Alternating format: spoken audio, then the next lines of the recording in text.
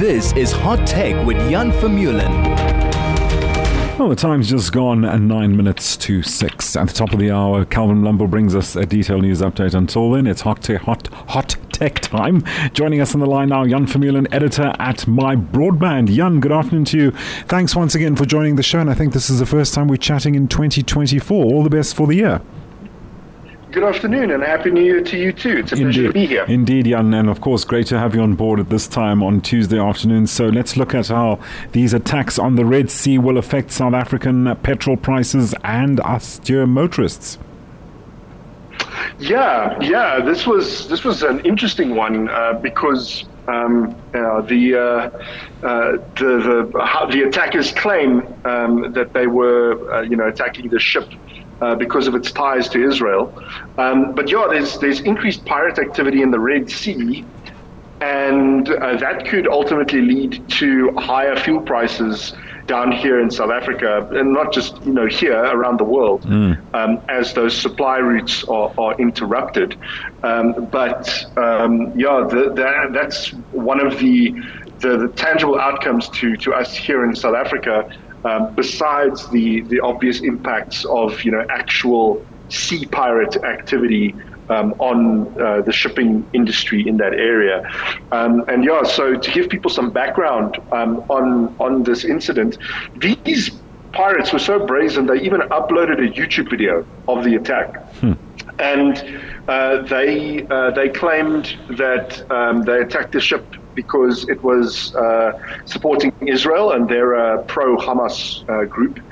And the company that owns the ship said, no, but I mean, we're a British company, and that's a Japanese crew. So between the lines, the implication is speak the truth. This has got nothing to do about ideology and everything to do about free petrol. It was an interesting story, but also quite hair-raising. Indeed. Jan, just very quickly, what do you think? I interviewed somebody the other day, and it seems that fuel reserves are okay for now with many countries whilst all this hijacking is going on. But can you really see it hitting us in the near future? Look, at the moment, we are enjoying a reduction in fuel prices. Can we see this altering anytime soon? Yeah. So the ultimate effect this will have on the fuel price will unfortunately only play out in the coming months, I think. Right. And so far more immediate and greater danger is the rand-dollar exchange rate. That's the thing that affects petrol prices currently more. When supply is stable, the thing that affects the petrol price more than anything is the price of Brent crude and the dollar-rand exchange rate. So if and obviously the price of Brent crude might get affected by increased pirate activity in the sea, but as long as the Brent crude price remains relatively stable, so in other words, no macroeconomic, if the war in Ukraine and in Gaza, the war between Israel and Hamas, if that doesn't affect the price, then what affects us most here in South Africa is the rand-dollar exchange rate, and that really comes back to sound economic policy by our government, which from the price, you can look at the rand-dollar right now and see that the economic policy has not been sound. And obviously, our exchange rate was not helped by incidents like the Lady R situation last year, where the American ambassador to South Africa accused us of supplying arms to Russia, where an investigation ultimately found that was false. Where if you look at carte blanche reports about the Lady R, it would seem that the South African military seemed to be, that there was definitely something happening there to do with the special forces, it would seem, but it's entirely likely that ship went back to Russia empty. In other words, it was delivering something, not taking something home. Indeed. And so, with the American ambassador even essentially apologizing, though not in as strong terms as he made the allegation. And so even though the American ambassador walked back his remarks, the rand dollar was, didn't really seem to recover much. Like, if we have more of that this year, then the South African public are going to continue to suffer as the rand weakens further. We can only hope that doesn't transpire, Jan, as you've aptly put it. Let's now move on to something called a code red at Eskom in 2024. What's going on here?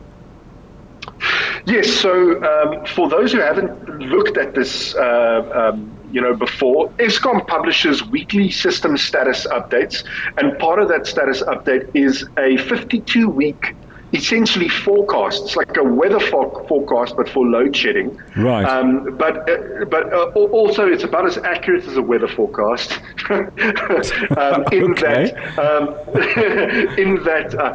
joke to any weathermen or women listening in.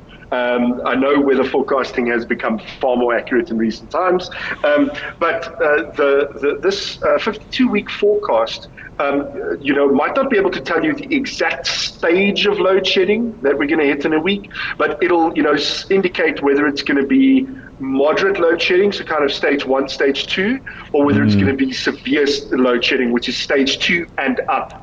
It doesn't really forecast with any more specificity or granularity than that. But the forecast is color coded.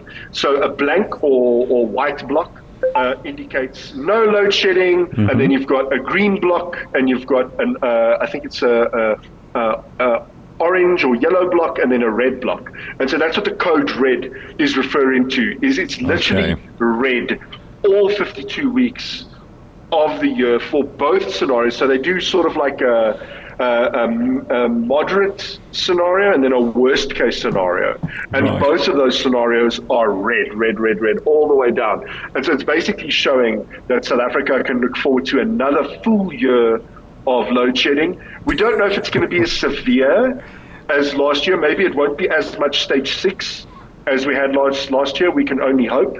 But certainly a lot of load shedding still. We're not out of the woods by a long shot, despite what our politicians are trying to convince the voting public of. We've got, various ANC politicians who are campaigning, obviously, saying, that we're going to solve load shedding by 2024. And then on the other hand, you've got Eskom's weekly status update showing it's not being solved in 2024, and the energy minister's own integrated resource plan draft, the proposed IRP 2023 that came out this week, which shows that South Africa can look forward to ongoing load shedding until at least 2027. Like, it'll improve a little between 2026 and 2027, but we'll still have load shedding according to these forecasts. So we'll see if the miracle that Electricity Minister Jose Ramokgopa is suggesting might be in the works actually materializes. Right. But currently the forecasts are bleak. Jan, yes, we can only hope for a brighter forecast in all the aspects you've brought us this afternoon. But anyway, Jan, everything of the best for 2024. And thanks for joining us. Jan Vermeulen, editor at My Broadband, as usual on Tuesdays, bringing us all news hot tech.